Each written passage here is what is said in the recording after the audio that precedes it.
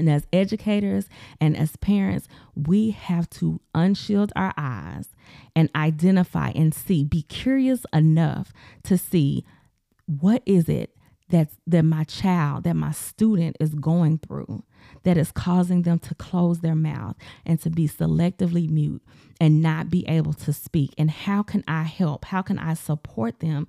And is it something that I've done? Is it something, not even that I've done, but is it something that I've exposed the child to? Is it something that I've let the child experience that has caused them to close their mouth? And if they've closed their mouth, then we need to open our eyes. Welcome to Through the Eyes of Trauma, an Inner Ear Agency production, where we engage in discussions regarding the impact that childhood trauma has on education, life, and living. This podcast seeks to help listeners realize the widespread impact of trauma, recognize how it is impacting the students, adults, and families, respond in a way that facilitates healing, and to actively resist re-traumatization. Join us as we tackle the hard conversations, but give tools and strategies to help you cope and begin your journey towards regulation by healing first and educating always. To receive professional development, consulting, and childhood trauma intervention services, please visit us at innerearagency.com. That's INNEREAGENCY.com. Let's get into the conversation. Hello, and welcome to another episode of Through the Eyes of Trauma. I'm your host, Dr. Smith, and today I'm discussing a topic that speaks volumes without even uttering a word: selective mutism in traumatized children. Our topic for today is the loudness of silence, unveiling the struggles of selective mutism in traumatized children. Our essential question is, how does selective mutism manifest in traumatized children, and what tools can educators and parents employ to support their silent journey to healing? Selective mutism is a complex challenge, often an unspoken expression of deep-seated trauma. Let's explore the dynamics and the data surrounding selectively mute students. According to recent studies, approximately 90% of selectively mute children have experienced trauma, making it a common manifestation of their struggle to cope. Silence can be louder than words, especially when it comes to those children who are grappling with the aftermath of the trauma that they've been exposed to. Selective mutism often emerges as a response to trauma, where a child who is otherwise capable of speech remains consistently silent in specific situations. Like I stated earlier, the research indicates that the 90% of selectively mute children have experienced trauma, and this trauma underscores the deep connection between their silence and their underlying psychological distress. The link between trauma and selective mutism is complex, because trauma can manifest in various ways. And for some children, maintaining silence becomes their only way to cope with that, right? It becomes their coping mechanism to navigate overwhelming emotions and stress. And so it's essential to recognize that while these children may be silent verbally, they often communicate through nonverbal means such as body language, through facial expressions, and oftentimes, if you give them the opportunity, written communication. And so let's unveil the struggles in the classroom. The classroom can be a challenging space for selectively mute students. You know, there are signs that educators may encounter, but they may not even understand why, or the why behind the silence that their student exhibits in the classroom. In classrooms all across the country, the struggles of selectively mute students are nuanced and can impact their social, their emotional, and academic well-being. Because selectively mute children may experience social isolation due to the fact that they just don't speak, right? Their inability to engage verbally with peers. And so they may be isolated or looked at as there's something wrong with them or rejected, when that could be further from the truth. They may be choosing to be silent to protect themselves. And so educators must foster an inclusive environment that encourages connections and understanding among other students, so the student does not feel rejected or doesn't feel socially isolated, which can cause more anxiety, more stress, and more trauma for that student. So I want to also dig into the potential academic impact of selective mutism. as these students may struggle to engage in the learning environment simply because they're not communicating, they're not speaking, right? And the silence of these students can extend to not just the academic settings, but a lot of other places in the school building, which impacts their ability to participate with other students, to participate in class discussions, to answer questions, and really to fully engage with the learning process. And so teachers should explore alternative ways for these students to be able to demonstrate their understanding. I know at the campus that I was a part of, we did a lot of MRS in the districts, or multiple response strategies. And so teachers need to explore these ways so that students can show their understanding, right? When the teacher has to check for understanding. Things like mini whiteboards, or using their fingers to answer questions, or any other MRS strategy or multiple response strategy that you can give them so that they can communicate in a nonverbal manner, but still show that they're understanding the lesson, that they're actually engaging in the learning process. And then it's important for the teacher of record to identify any triggers that causes this child to withdraw into their silence. This is crucial, right? Triggers vary widely, right? From specific social interactions or social situations to different academic challenges, to certain topics becoming triggering, or even mentioning certain individuals or certain family members for that person. Now, this is where being curious as the teacher of record, as the person who's there to support the student, this is where being curious and observant and then having that supportive relationship becomes super, super important. This is the important tool that you need, because sensitivity and observation are key in recognizing, addressing, and then kind of eliminating these triggers so that the child is not always in a situation to where they have to feel like they're coping and not being able to speak because they're using that as their coping mechanism. And so as educators, it's crucial. It is super crucial for us to have tools in our toolkit to support selectively mute students in the classroom. Teachers play a pivotal role in creating a supportive classroom environment for selectively mute students. And so let's dive into some practical tools for teachers. For one, create a safe environment. It is super important to create a safe and non-judgmental space where selectively mute students feel secure. Establish a safe and non-judgmental space is fundamental for these children, because these types of coping mechanisms is what damages them if they don't have a safe space where they feel like I can cope in this space. And so providing them with that non-judgmental space is fundamental for their coping skills. It allows them to be able to thrive academically and socially and also emotionally. This includes providing a designated safe space within the classroom where the child can retreat if feeling overwhelmed, or even a buddy in the classroom that can be their mouthpiece if and when that is needed. And then the use of gradual exposure techniques. This helps the students to slowly build their confidence in using their voice. Gradual exposure involves progressively introducing the child to situations that trigger their silence. This can start with nonverbal communication and gradually integrating verbal expression in a controlled and supportive manner. It's just super important to let them know that you are there to support them, whether they speak or not. You are there to support them in any manner that is necessary. And so providing that gradual exposure for students. And then teachers and parents have to recognize the value of alternative communication methods. Alternative forms of communication is crucial. Allow them to have written communication, to use gestures or nonverbal cues to encourage expression, or even the use of technology can serve as effective alternatives for expressing thoughts and ideas and being able to engage in the learning process or engage in the family learning process, even when they're at home without speaking. Teachers, they can help students with selective mutism by developing that warm, supportive relationship with their students, even if the interactions are nonverbal, right? Easing anxiety into the classroom by pairing them with a buddy student to be their mouthpiece, and then using small group instruction and activities so that the child doesn't feel put on the spot when they're not verbally speaking out loud in a whole group situation.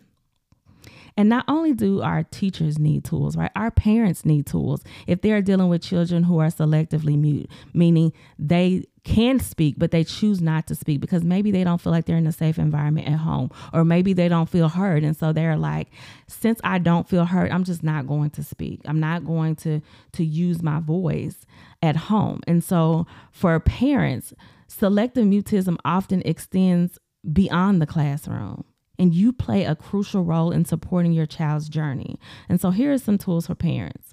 Provide open communication at home. Emphasize the importance of open and non-judgmental communication at home, allowing that child to express themselves without pressure. Also, collaborate with educators.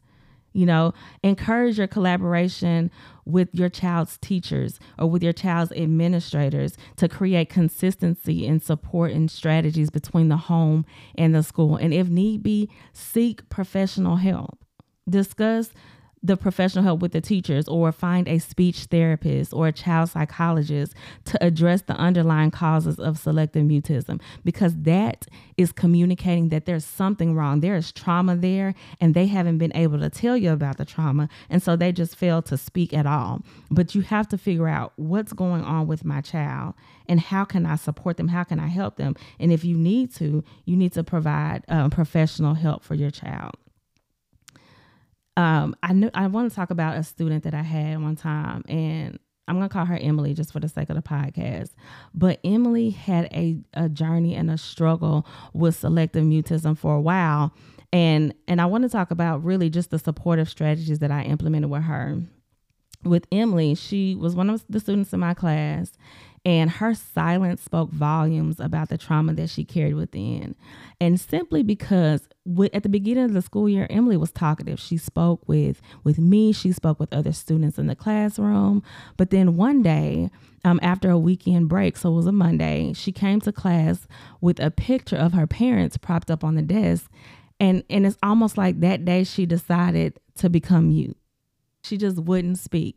She would just stare at her parents' picture.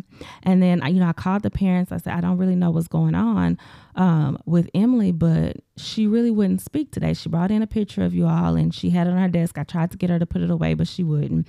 And so I felt like maybe there was a situation there. I just didn't know what. And so I allowed her to keep the picture on her desk as just like a supportive thing, because I really didn't know what was going on, but I knew she just wasn't talking to me. And so when I talked to them, I found out that, her parents had a messy split over the weekend. And it became a really volatile situation.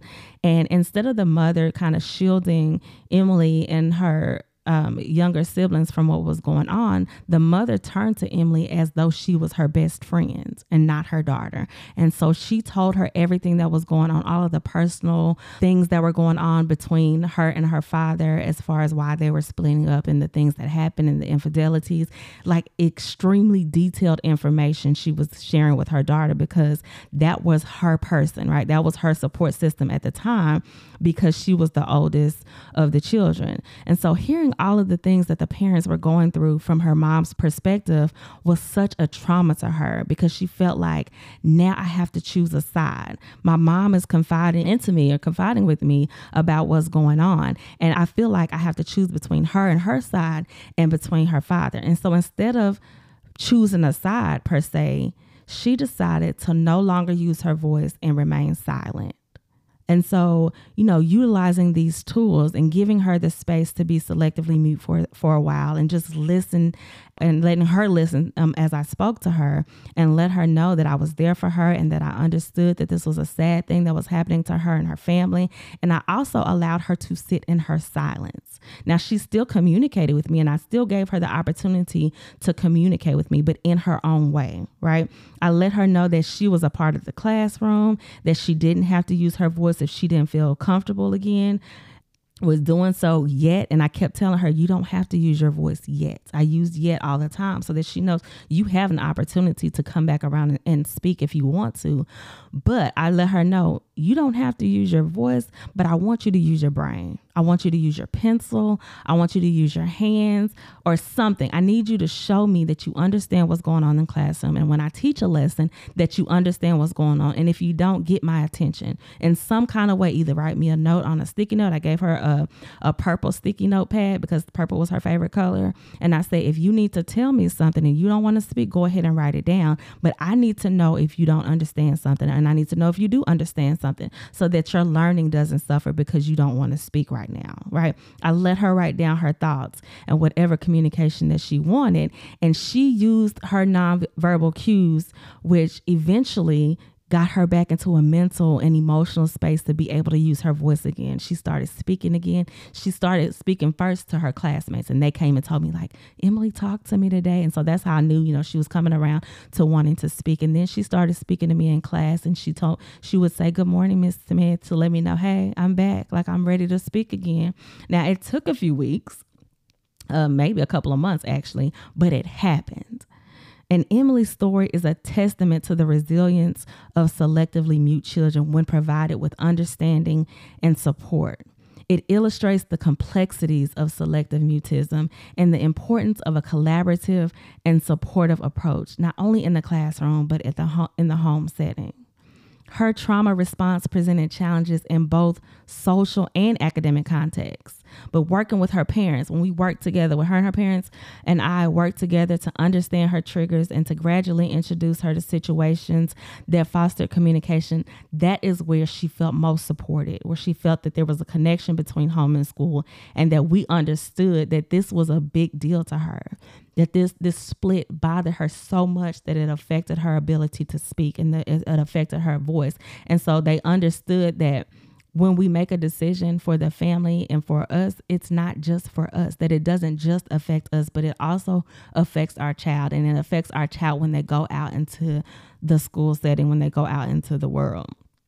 And so implementing such strategies like this, like creating that safe space for her, allowing her to use gradual exposure, and then recognizing alternative forms of communication were instrumental in Emily's journey. And now, although there was much progress that happened with Emily, it did not come without challenges. Therefore, I want you to inform you, I want you to know that supporting a student through selective mutism will have challenges that may persist.